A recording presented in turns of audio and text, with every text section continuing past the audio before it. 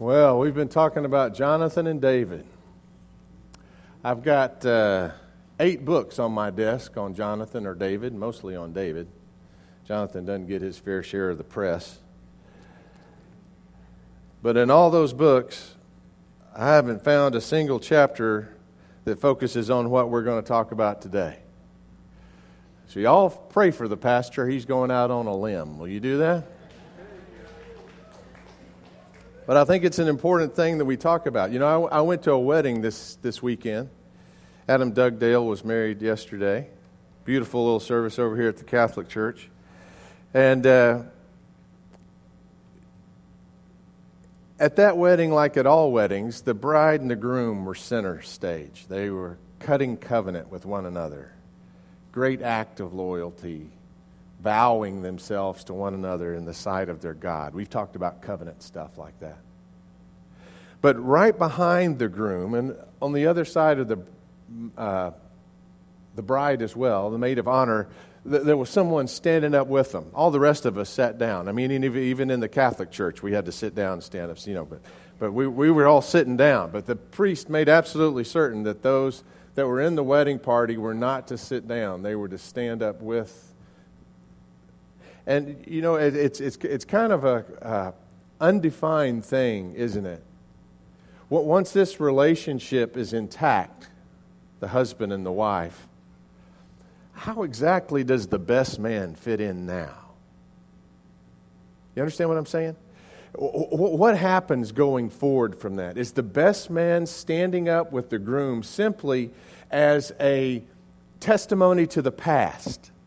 This has been my best friend up until now, but now I'm married. Does the bachelor party somehow dissolve the friendships that are standing up with you at that moment? And I would argue this morning, let me just tell you where we're going, that I would argue that they do not. In fact, I would say that the best man standing up with the groom at that time at the wedding is saying, I especially stand with you now.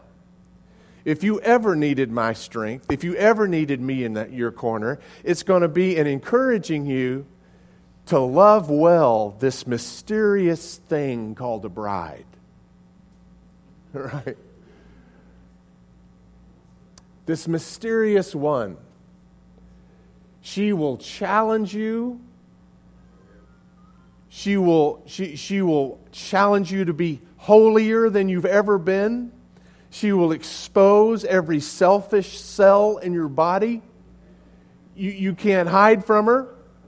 She'll observe it all. She'll hold you accountable to it all. Are you sure you're ready for this? I'll just hand him the ring. But I stand up. I think that we need to redefine the roles of friendship even after we're married. And I think in the story of Jonathan and David are some clues, not conclusive arguments, I don't think, but some clues as to how we should do that. To live like kings, well, it doesn't show up there, but to live like kings, we have loyalties to balance. That's what the title of this is. 2 Samuel 1, 26 through 27 is an interesting little read. Let me turn there, if you want to turn there with me. 2 Samuel 1. This is from David's song, his dirge, his requiem over Jonathan after Jonathan has been killed in battle with his father. And at the end of that song, it ends with this final verse. I am distressed for you, my brother Jonathan. You have been more pleasant to me. You have been very pleasant to me. Your love to me was more wonderful than the love of women. How have the mighty fallen and the weapons of war perished? He says this over Jonathan. And I don't know about you, but that raises a big question for me. How is it that David, even now that he's married, values Jonathan's love even more than the love of women. And I don't know that it couldn't have been translated even more than the love of wives. You know, there's a curious thing about studying biblical characters. We can learn both from the triumphs of their lives and the tragedies of their lives. David was not God's man in every way. In some ways, he models for us how to follow after God with all your heart. And in other ways, he models specifically how not to. Right? He's a strange mix. He's human like all of us, frail. And if we're to learn God's way from any men, we will always have to pick out the bones, so to speak. How do we make sense of this? How do you both serve as a king in your home, but have friends that are still confidants in this world?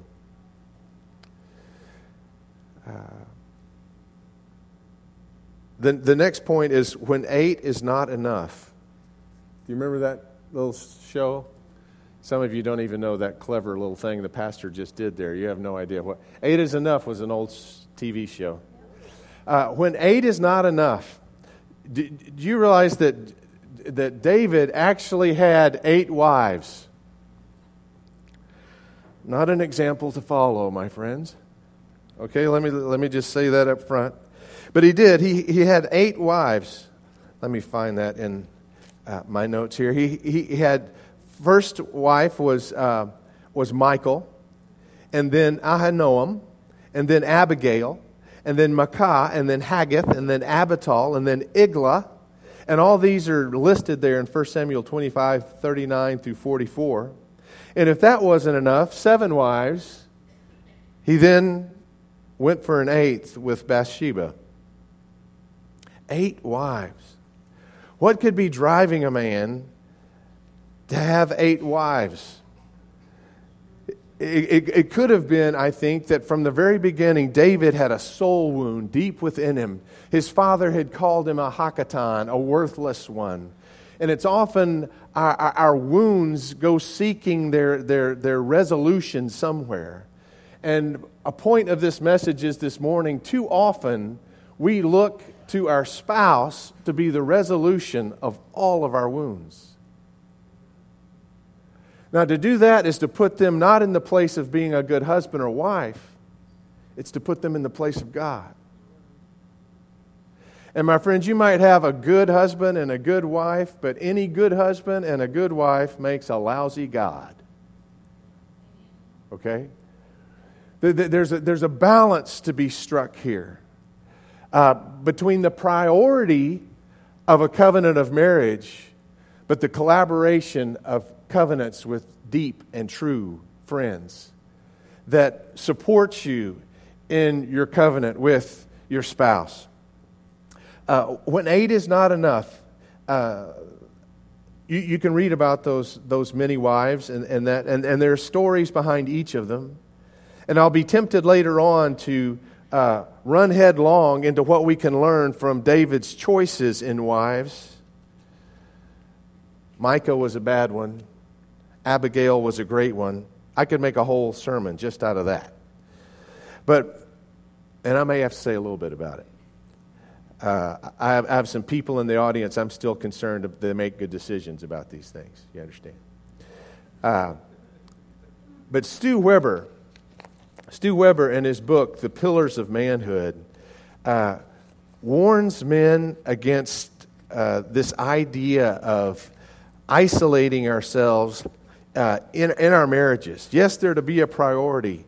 But he says this. Now, he's talking about the value of friendship. 4 pillars in manhood as he understood it. A king to provide, a warrior to protect, a mentor to teach. And then this final pillar is a little slippery, he says, a friend to connect.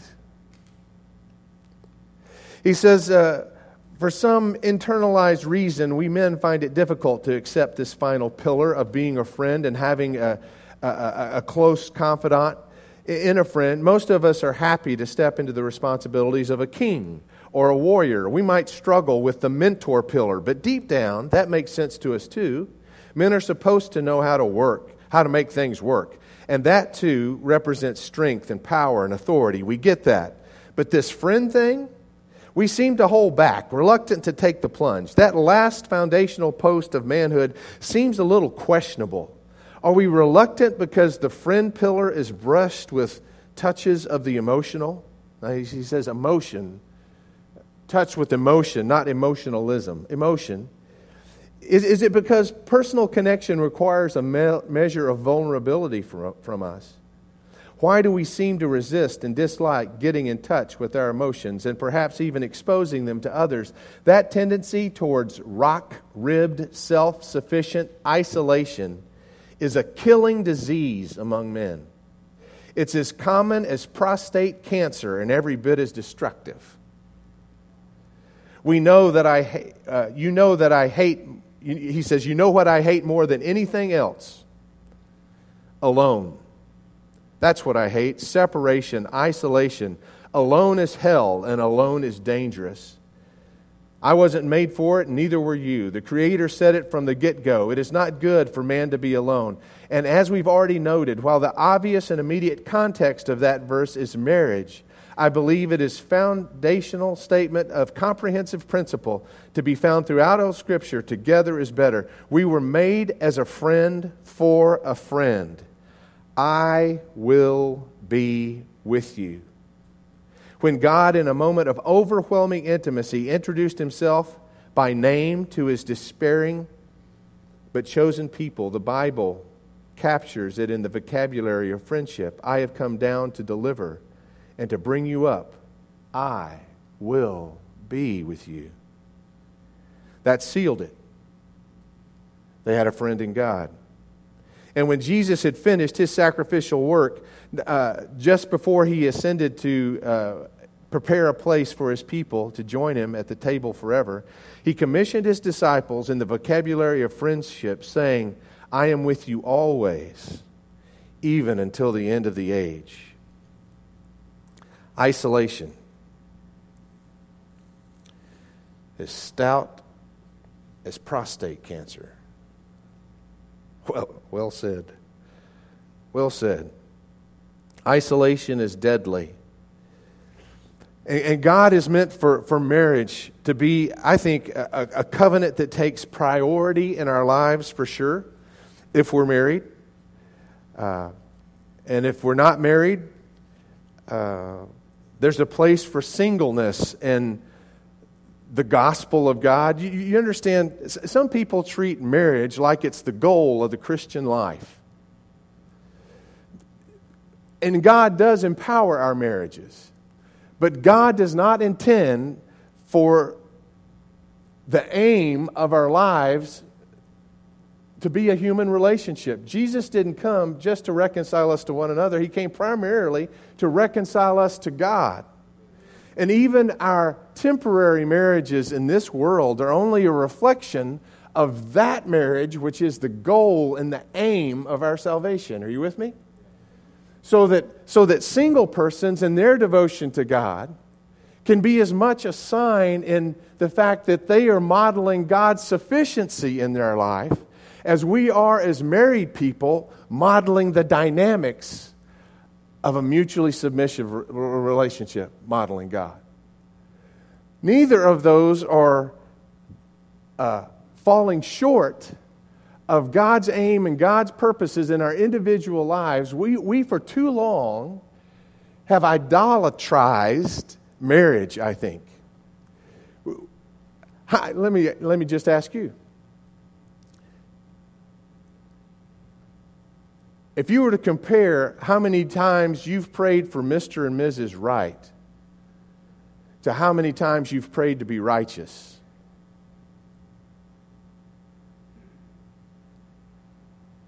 you with me? This message isn't going to be popular with everybody.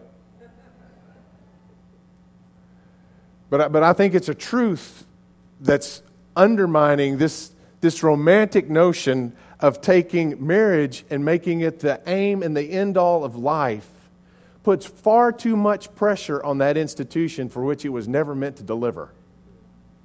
Right?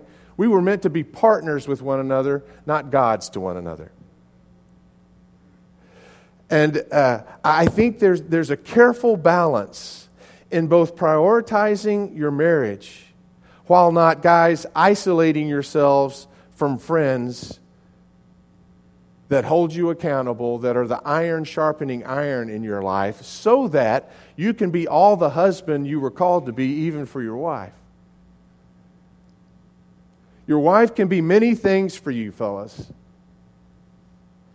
But she, unlike other men, cannot call the man of God out in you. That's mano to mano. That takes man-to-man kind of stuff. And I've seen that in action.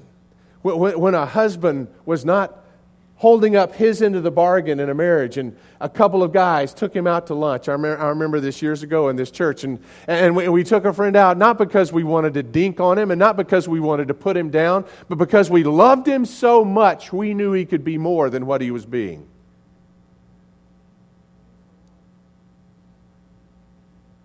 There's times in our lives where, even after we're married, we need the strength of a Jonathan in our life. Someone who loves us as they love themselves.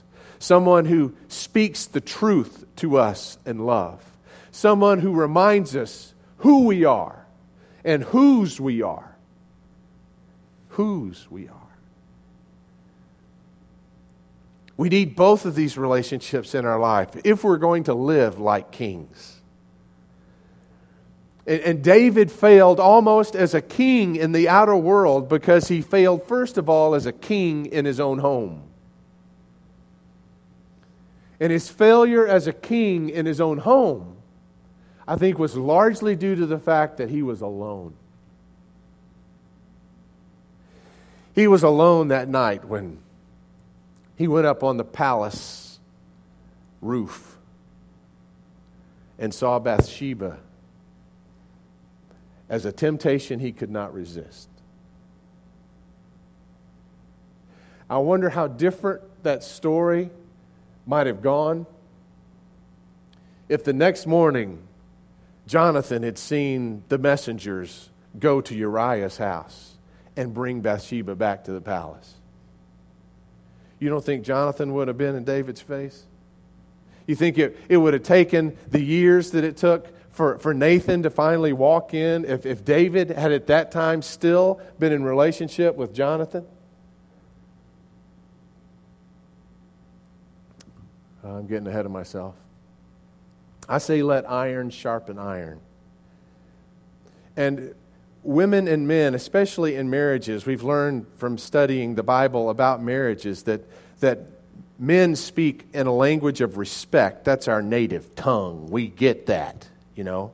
That's understood. Fellows can pick up on respect vibes with the way someone looks at them, right? And many times their wives don't even know that they're looking at them that way, because they don't have a respect radar at the same sensitivity level that a man has one.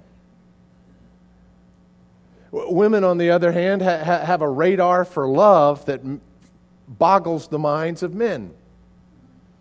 This idea of connectedness and kindness and all that kinds of stuff. A woman gets offended and troubles come in a relationship, and what does she do? She pursues him. Why? Because she wants love. She wants to be connected. Well, if we're having an argument and you're coming at me, all I know to do is to respect this situation and turn and walk the other way. I'm not going to go fisticuffs with you like I would with one of my buddies if he ever said anything like that to me. Do you understand? And so from the very get-go, it's a mess where she's trying to get connected and he's going, I'm not going to have anything to do with that. I'm going to go out in the garage and work on the car. See? Unless someone's out there working on the car with him, it says, hey, dude, get over yourself. I know you just got your ego wounded. But man up, go back in there and love that woman. Do you understand what I'm saying? There are times when a woman's been hurt because she's not been loved well. And the only kind of person that understands that wound well is going to be another woman who speaks that language. Ladies, you need these friends too. And guys, when we're disrespected, nobody's going to understand the depth of that wound because we don't show it. Somebody disrespects me, could have torn me to pieces. I ain't going to show it. Why? Because that would show weakness. We don't do that. You know? The bully in the school, he threatened our lives. What did we do? Poker face, man. I'm not scared. Right? That's the language of respect. That's what's going on in a guy's head. But no one's going to understand the depth of your wound when you're disrespected, and she may not have even admitted it, is my point, but like another guy. But once the empathy has happened, then does iron sharpen iron and strengthen that one to come back to that relationship and give it your best all over again. Do you have friends like that? If you don't, then it's as if your marriage ceremony didn't have anyone standing up with you.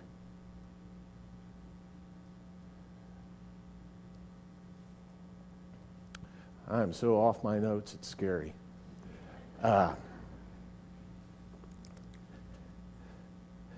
Can we mine some gold then from David's life? How does he show us? What does his life teach us, both in its gaps and in its goodness, about how to balance well these essential relationships in our lives? Well, first of all, let me just say that, we can't overlook the fact, I think, that David was a polygamist. Nowhere is that prescribed in Scripture, though the Scripture is honest about those situations in which it happened. In fact, the general rubric, the principle that arises from the Scripture is faithfulness, both in marriage and chastity and singleness. And how often do the cultural norms of the day differ from that best practice? In those days, polygamy was a culturally accepted thing, especially among kings.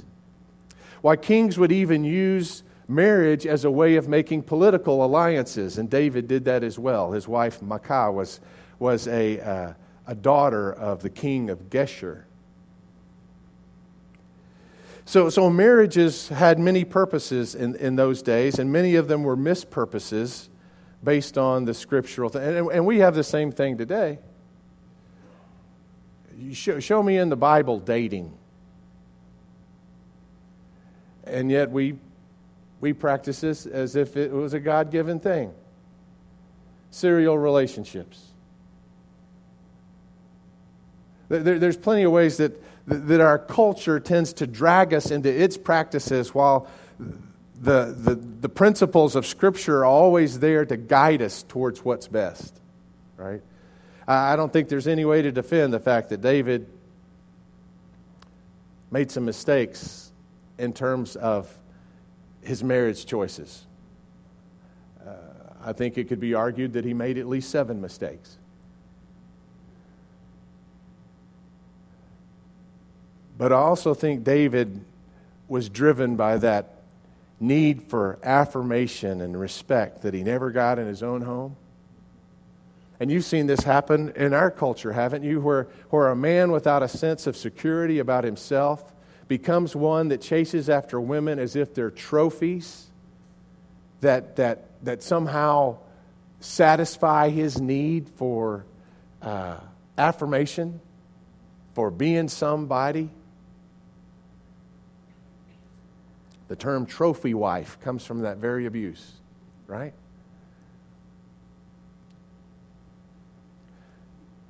David made some mistakes. He made some good choices as wives. I think Abigail was a keeper. But the sad thing is, by 2 Samuel 11, when he's king and he's conquered, it says in 2 Samuel 11 that when kings would go out to battle, David stayed home at the palace. And when he stayed home at the palace, he was sleeping one night and he was alone. How is that possible? You've got a wife for every day of the week. And he's alone.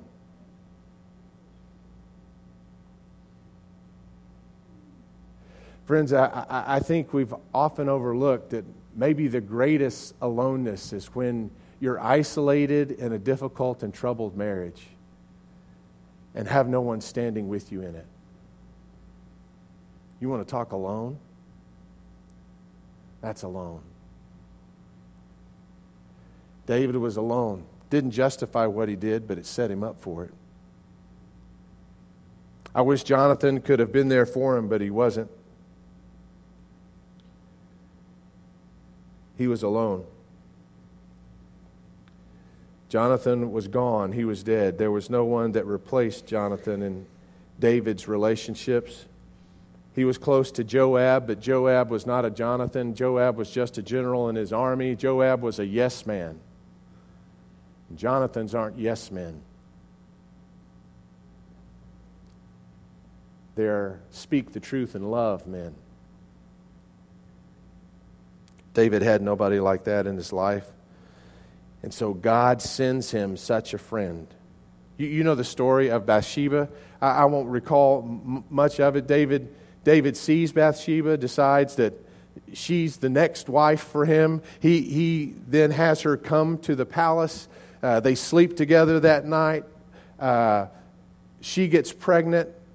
He tries to cover it up. He brings Uriah, her husband, home from the war front where he's fighting, and he has Uriah stop by the palace, and then he sends him home to his house, hoping that he would be like most soldiers, home with his wife then to reunite with her, and that would cover up the pregnancy, but that doesn't happen. Uriah is a man of such integrity that he tells David as he sleeps on the steps of the palace that night, how can I go home and enjoy the pleasures of being with my wife when my brothers in arms are still in battle? There's no way I'm going to go home like that. It's been a long time since David had been shoulder to shoulder or face to face with that kind of manhood.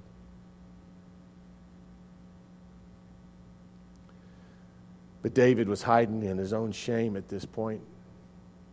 Rather than admitting anything to Uriah and taking the lumps that would come with it, he continues to conceal it. He tells Joab to take him into battle and put him at the place that the fighting is the fiercest. And there, once he's engaged in battle, to have all the valiant warriors retreat from him so that he's left alone there to be taken out by the Ammonites, I think it was.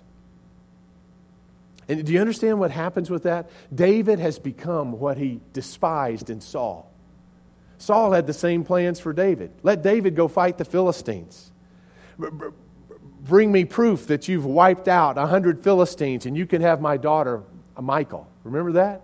Thinking that he would never be the husband of his daughter Michal, but that David would go to his death fighting the Philistines. And now David's turned around and played the same despicable trick on Uriah. Uriah dies. And David in his kingly magnanimity, is that a word?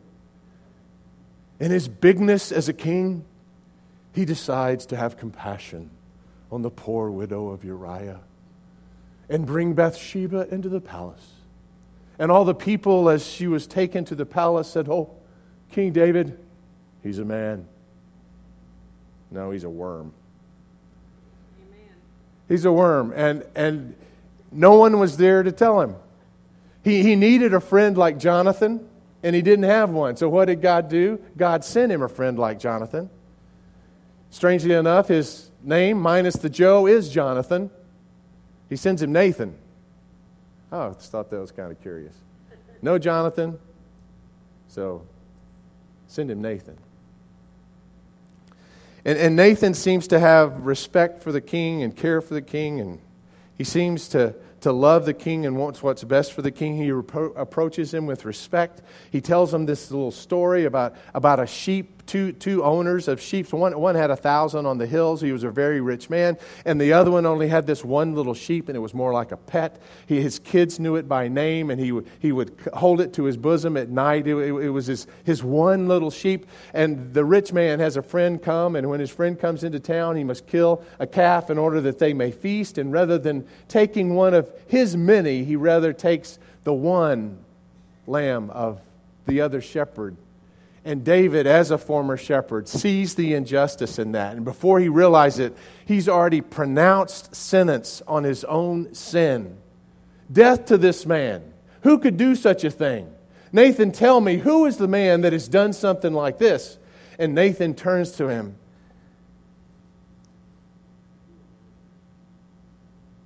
And as a man risking his own life to tell the truth to his king, he says, you're the man. You are the man. And he tells David the rest of the story that God has made clear to Nathan. Because no matter how David hid it from the people, God knew what was going on all along. Nathan pours out the whole story, and David, to his credit, owns it, confesses it, and falls in repentance to his knees. And immediately there's grace. Immediately Nathan says, and God says, you shall not die. But there are consequences for what you've done. You've shamed the name of God publicly. You were a man after God's own heart. Is this what a man after God's own heart does? Really? You were a king to these people. And in the way it was laid out, you would be an example to the people of what it means to follow God. And if you and they followed God together, then Israel would be blessed. That was the deal that God made with them when they said, give us a king. Remember that?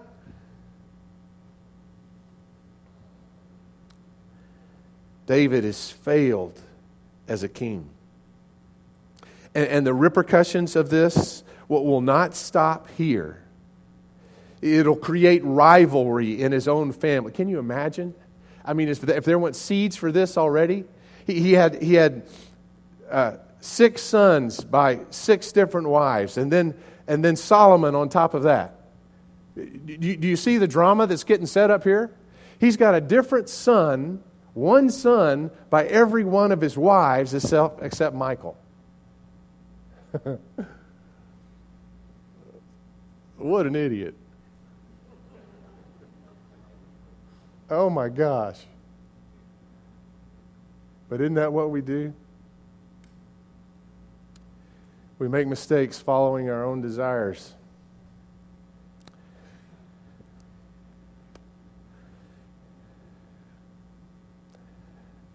From that rivalry comes rape. What could David say about that? Even his own household knew of Bathsheba. And after rivalry and rape, then comes revolt. Absalom would make himself the king instead of David. One thing after another plagues the house of David. The sword, as it says in the scripture, will never depart from his house. Even the child that he is having with Bathsheba dies after 7 days. And Solomon is actually the second son born to David and Bathsheba. It becomes a soap opera of tragedy in David's life.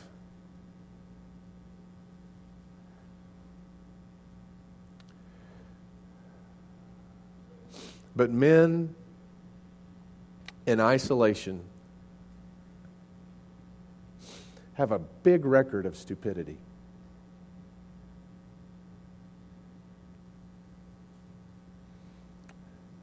Now, I can say that as a man. If I was a woman preaching right now, that would have probably offended a lot of people. But I, in isolation, left to ourselves, pinned down with our own desires and conflicts and wounds, we often become people set on satisfying ourselves rather than cross-bearers, rather than those as kings and as warriors and as friends and as mentors that will lay down their lives for those in our homes.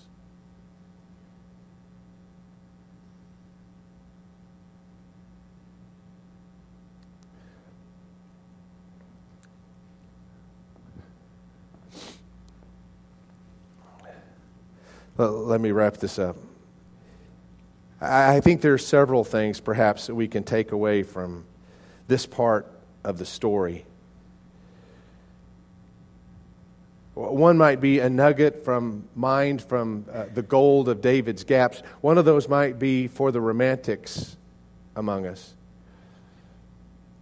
Perhaps in your marriage you've been expecting more than is fair of a good and well-intentioned spouse. Maybe you've been expecting of them to be the meter of all your desires. And folks, that's not going to happen until glory, when we get to heaven and we become the bride of Christ. But our relationship here can be a projection in this world of what's to come for us. But if we've romanticized our own marriages to the point that we've isolated ourselves from other healthy relationships, if that somehow kept us from a band of brothers, then perhaps we've overemphasized the role of that connection in our lives. Or maybe there's a nugget for the lonely as well. Maybe you're a person who has isolated yourself that way, and yours is not just to turn from looking for the satisfactions of your life from your spouse, but look for the satisfactions of your life from God. That's what the romantic needs to do, to turn from the human to the divine. Maybe we're lonely. Maybe we are isolated. Well, my friends, you need a Jonathan. And to have a friendship like that, you've got to offer a friendship like that. You've got to build a friendship like that. You've got to approach another man whom you respect and say, I need a friend like you. Would you in my life speak the truth to me in love? I need a friend like you in my life. Or maybe we've been misbefriended. Many of us may have confidants already. But when we go to them and they see us hurting, perhaps in our marriage relationship or as a single person, we go to them and they tell us that the thing that will satisfy all our desires is just get married.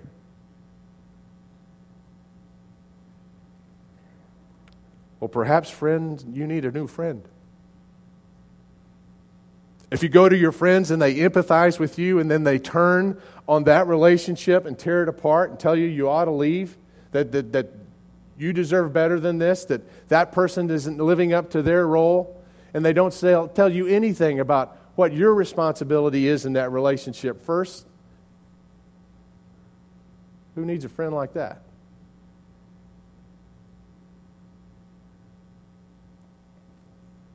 I've told you about my friend who signs all his letters, still does, fire and wind. Right? Cheryl may not know this, but he's been that kind of friend for me all these years. He was at my wedding and I was in his. And he prays for me every day. I wish I was as good a friend to him. He prays for me every day, and every day part of his prayer is to bless Cheryl and for me to be the man that God has called me to be, because God has entrusted his daughter to my keeping.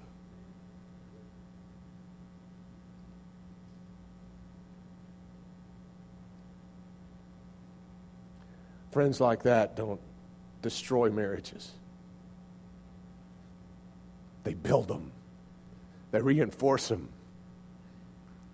They're worthy of the title, best man. And so I ask you, maybe yours is one that needs to re-friend. To find a friend that's not just someone you can get along with and not just someone you have a hobby in common, but someone who is truly one so dedicated to the Lord that they will pull for the Lord's priorities in your life with you. Not just your marriage, but all sorts of things, right? That they will be that kind of friend. Maybe you've been misbefriended. Or maybe you've been a spouse that, for fear that your hubby might find a band of brothers who are not supportive of the priority relationship in his life, you've been resistant. And maybe he's chosen poorly. Maybe he's misbefriended some yahoos in his life that aren't helping him live up to the man he's been called to be, right? But if you'll release and if you'll encourage your spouse, your wife, your husband to find these kinds of friends, that release does not in any way diminish your marriage. What it actually does is it reinforces it, right? Maybe as a spouse, you can say to your spouse, no, with those guys, I want you to go play your golf game. With those guys, you need to do breakfast. No, with those fellas, go hunting. Because in doing so, you'll strengthen them for the priorities in their own life. So maybe there's ways to apply this message in different ways in all of our lives. But if we become that kind of friend, I think we strengthen us men to be kings in our homes. And if we're kings in our homes, we're God's kings. That's the front lines. And if David had learned to be a king there, how different his story would have been. If Jonathan had not been absent at his side, how different would it have been? God, give us strength to be men who lay down our lives, kings that provide, friends that connect, mentors that teach, warriors that protect. Lord, strengthen us. Help us to follow this word to obey with a witness to give, with a work to do, with a woman to love. Lord, help us stand up as men and be the men you've called us to be, and help us do it shoulder to shoulder with one another. Stu Weber is a man in anyone's measure. He's a former Green Beret, fought in Vietnam. He's a man's man and he's God's man. But he struggled a bit with this idea of being connected to others. But with his sons, too much was at stake. Over the years, the Lord has taught him how to develop these relationships, and thankfully he had learned a little bit when his freshman son came home from college. And his son just wasn't himself. He had been in a funk all week. He hadn't done much. He'd mostly just stayed in his room and stayed in the bed. And his dad knew he had to get him up and get him engaged in life somehow. His dad was cleaning out the garage, and he said, "Son, just come help me." And soon things were as they used to be, father and son, side by side, doing a project together. But his father decided to be a king. He turned to his son and he said, "Son, what's wrong? You're just not yourself. Son, what's going on?" And his son kind of slumped as he put down the box that he had in his hands. And with his back to him, he shook his head and he said, "Dad, I don't know." I don't know. That's what's wrong. And then he screamed, I don't know. All my other friends seem to have known from the time they were 5 what they were supposed to do. They've picked their majors. They're on some kind of track. They're making progress somewhere. Dad, I'm clueless. I don't know what I'm supposed to do. I don't even know what classes I'm supposed to take next semester. I don't know. And I've been asking God, and He's not speaking. It's just silence from heaven. What does that mean? Doesn't God care? What am I supposed to do with my life? What classes am I supposed to take next semester? I'm spinning my wheels. I'm absolutely lost. Dad, I don't know. That's what's wrong. Stu Weber looked at his son, man to man. And he said, son, I don't know either. But you can take this to the bank. Until you come to know, I will be with you.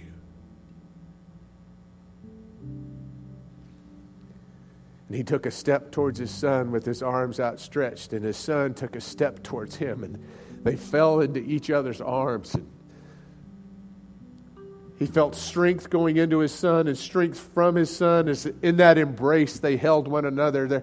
They hadn't shaved that morning. Their beards interlocked with one another. Stu said he felt hot tears going down the back of his neck, and then realized his tears were dropping on his son's neck, and they sat there in that eternal moment.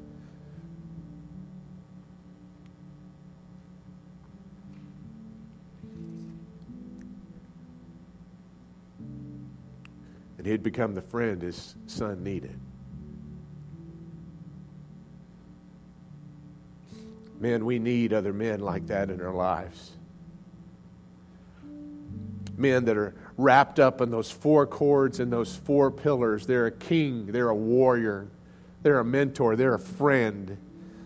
They've got it all going on for God, and we can hang on to them and they can hang on to us, and we know they're like a steel cable. They will not break. They will be at our side. And when we don't have Jonathans like that in our life, something about us grows weak, grows weary, and starts to wander. Men, let us be friends like that for one another. Amen? Lord Jesus, we ask that you would teach us this kind of full sinewed manhood. That we might be these kinds of friends for one another, fire and wind, pulling for one another, lifting each other up, pointing us back to the biggest commitments in our lives, and seeing that we don't fail you and we don't fail them. Lord Jesus, let us know how we're to respond to this message today. We pray that as we resolve to be friends with one another in this place, that as we go to the missions banquet, you will make us friends of those that we haven't even met. Give us hearts for others like your great heart. May the greatest among us be the one with the heart for all, a servant's heart. We pray that your love, that Jesus will be a shining light because we support your ministry wherever these funds go. Be with us, Lord God, and so live within us that come what may, we can be with each other, there for one another, pulling each other through. In the name of the Father, and the Son, and the Holy Spirit we pray. Amen. Let's stand.